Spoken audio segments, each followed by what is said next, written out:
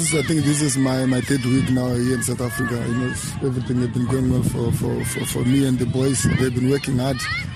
I think everybody knows our situation at the moment. You know, we are trying to move away from our position on the log. And I hope if everything goes well for us, you know, we'll get the result, which will take us, I think, on the oncoming games in terms of confidence, in terms of motivation.